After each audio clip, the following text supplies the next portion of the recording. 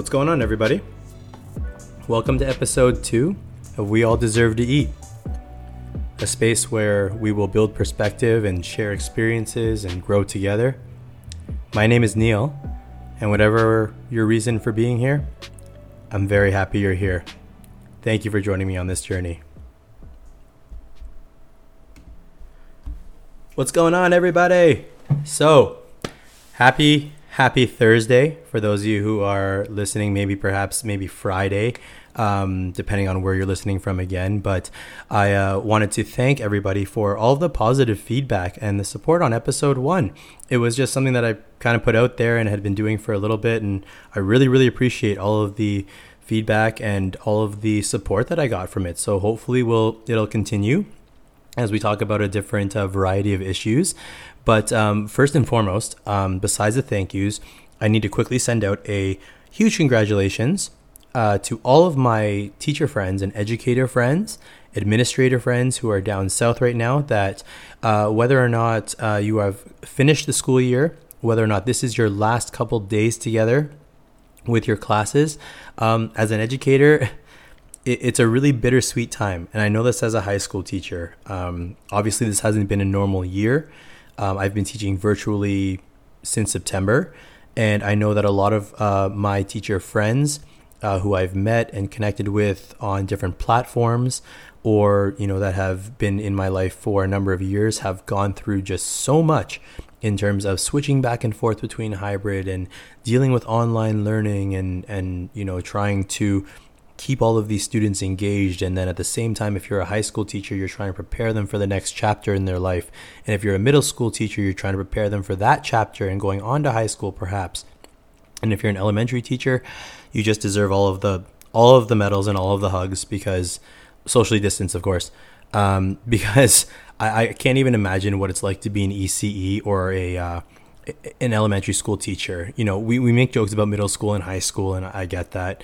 I think every teacher who teaches at their own level wonders how other teachers at different levels can do it. And as a high school teacher, I mean,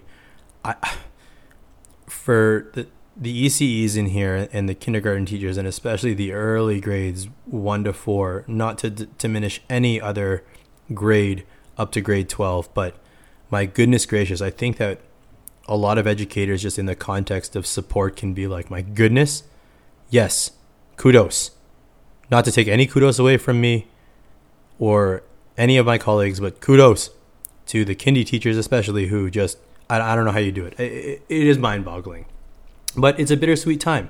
So congratulations on finishing a not normal school year. Congratulations on, trying your best to keep these kids engaged, and you made more of an impact than you believe you did. I know we all have our ups and down days, but I can guarantee you made that impact regardless of whether you think you did or not. Did everybody suffer this year a little bit? Absolutely. Did we all deal with conflict, and did we all deal with, internal, whether it's keeping our mental health afloat or making sure that our students are okay? Absolutely. And shout out to all the parents who took on that educator role. I think I've said that in enough TikToks and enough TikTok lives that I've joined in, where people have people have taken the time to give a shout out to all the educators, to all the non-educators that might be listening right now that took on that teacher role for whatever length of time. Hopefully you understand a little bit more of what we're going through, but my goodness, thank you so much for truly your support. I felt nothing but love from different parents and different people who have taken on that educator role, that just say, we get it. And thank you for, what you do. But really, thank you to you, right? So, now to move on to today's episode, I think that the topic at hand is it's going to be two-pronged. There's going to be a connection into next week's episode, because we're going to it's a pretty heavy topic. Not heavy, but it's just a loaded topic. And it's going to be addressing something that, we all deal with as people every day. And it has to do with conflict. And we're going to talk about external conflict and external forces of conflict and resolutions next week. But we'll talk a little bit today about internal conflict and how we focus on self-improvement and how we continue to grow as people, as individuals, and why that is so important. And if you take a moment just now, Think about how you deal with conflict, internal conflict. What do you do? What are your processes and what are your methods of dealing with conflict? Some of us deal with it very poorly and we're very self-aware of that. Some of us have dealt with it poorly before and we're very aware of that. And because of maybe those experiences, we've developed strategies in how to deal with ourselves when we hit our valleys in, our life of peaks and valleys. We go through ups and downs. And how do we deal with it when we're having a rough week or just going through a rough patch in life where we wonder, maybe we feel a little lost or we wonder where our career is going to take a turn? And I'm definitely included in that boat. I've had a career change. I've often wondered what's going to happen in the future. When you make a big change, it's scary. And that's one of the reasons that conflict occurs. Now, we usually deal with conflict a couple ways. And not again that it's would be defined as it's a bad way of dealing with conflict, but maybe it's not the most effective in terms of what we want to achieve when it comes to resolution. So if this resonates with you at all, I'm definitely guilty of this. But we have, I'm sure, all dealt with conflict in the following couple ways. We've either ignored the situation, hope that it'll go away, which we all know sometimes it does, and more oftentimes than not it doesn't. It just bottles up. We may internalize it, or we may address it not in the same mindset of wanting a resolution so much as wanting to let the other person know, or perhaps letting yourself know. In the case of internal conflict, we get aggressive with ourselves. We start becoming our own worst critic. But the getting aggressive we'll deal more with next week when it comes to more confrontation and dealing with an external party in order to deal with the conflict and find a resolution, right? So when we talk about how we should deal with it, we usually sometimes too, we're our own worst critic. I've said that before. And we sometimes just hope that it will go away or we don't deal with the problem. Sometimes we internalize it. Sometimes we bottle it up.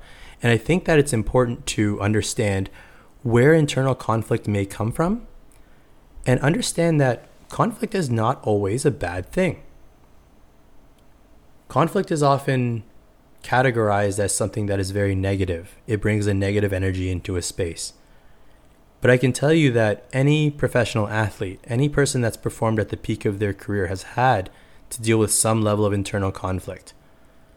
They've had to wonder if their methods are working for them, if this is sustainable. Perhaps there's a conflict over lifestyle.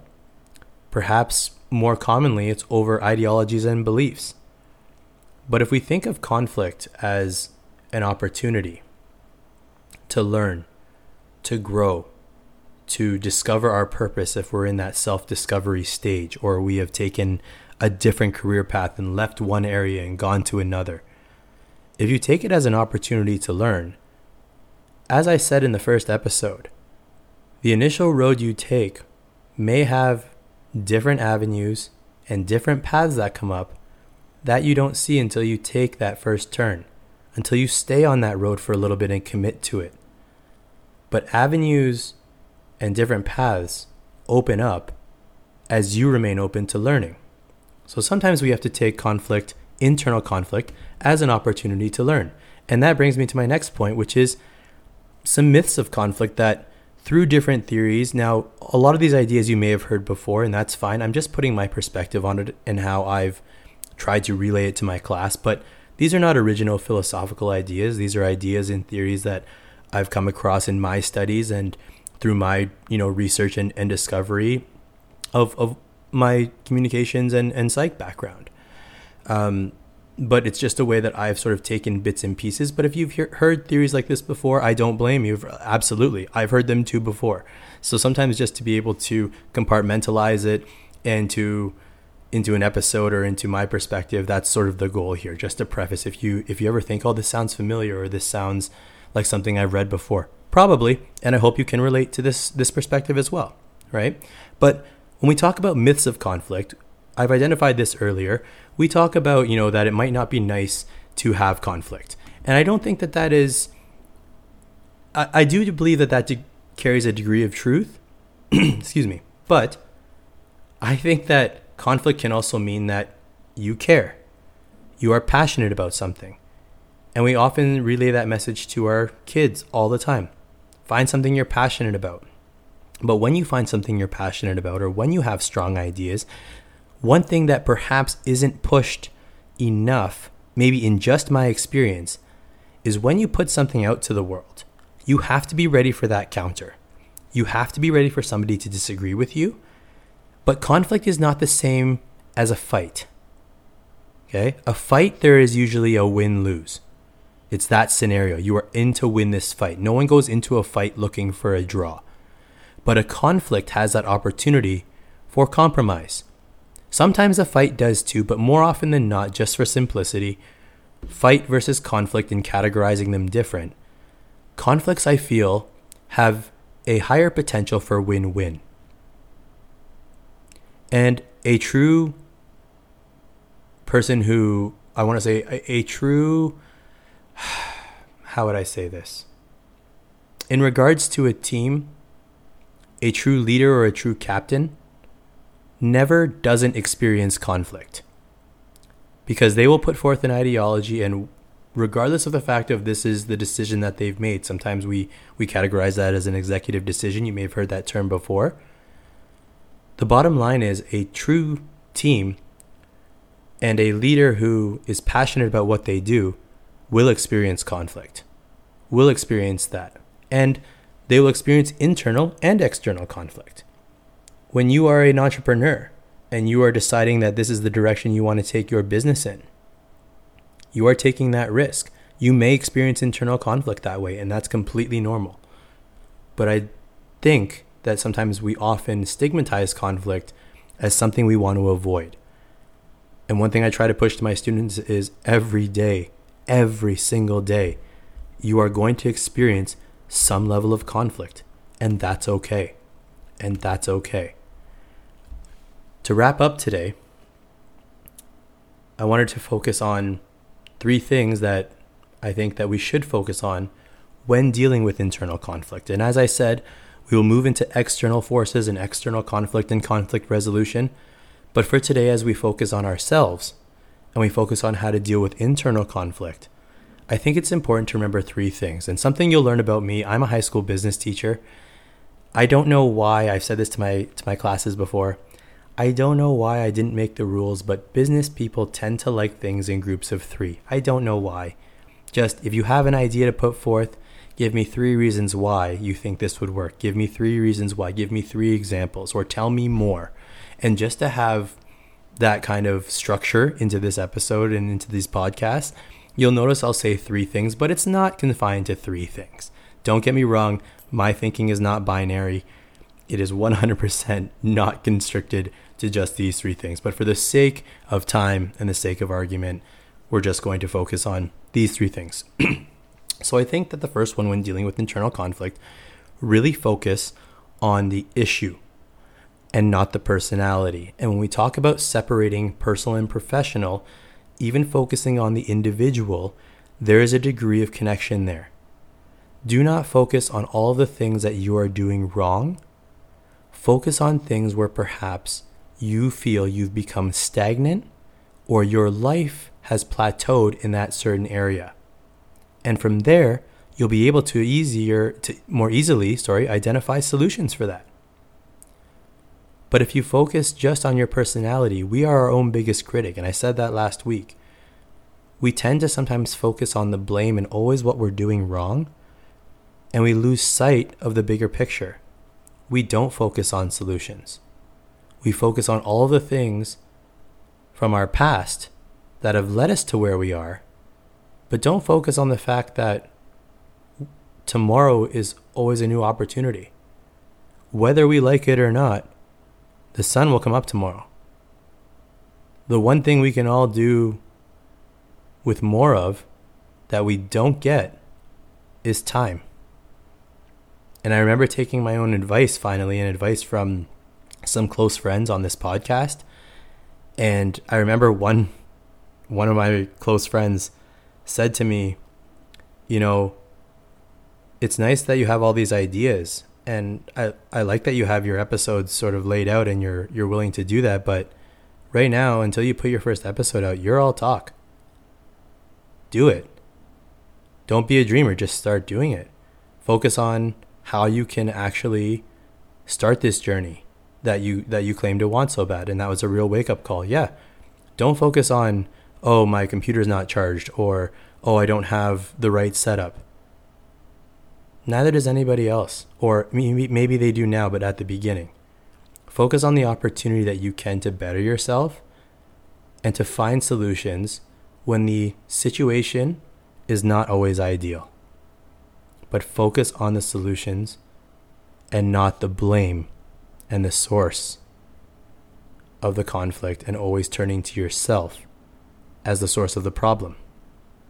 That will allow you to focus on the future and will allow you to build on your past experiences. And through that, you will be able to grow.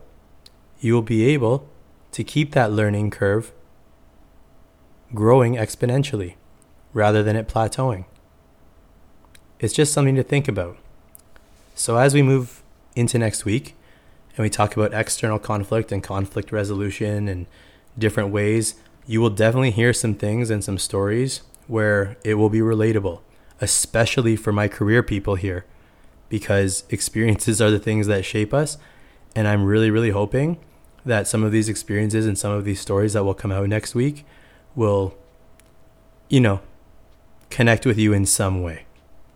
But for now, I wanted to thank you very much for joining me for episode 2. I hope you have a beautiful rest of your week, rest of your day, wherever you are listening from. And I look forward to continuing this journey with you. Thank you so much again for listening, and have a beautiful, beautiful rest of your day.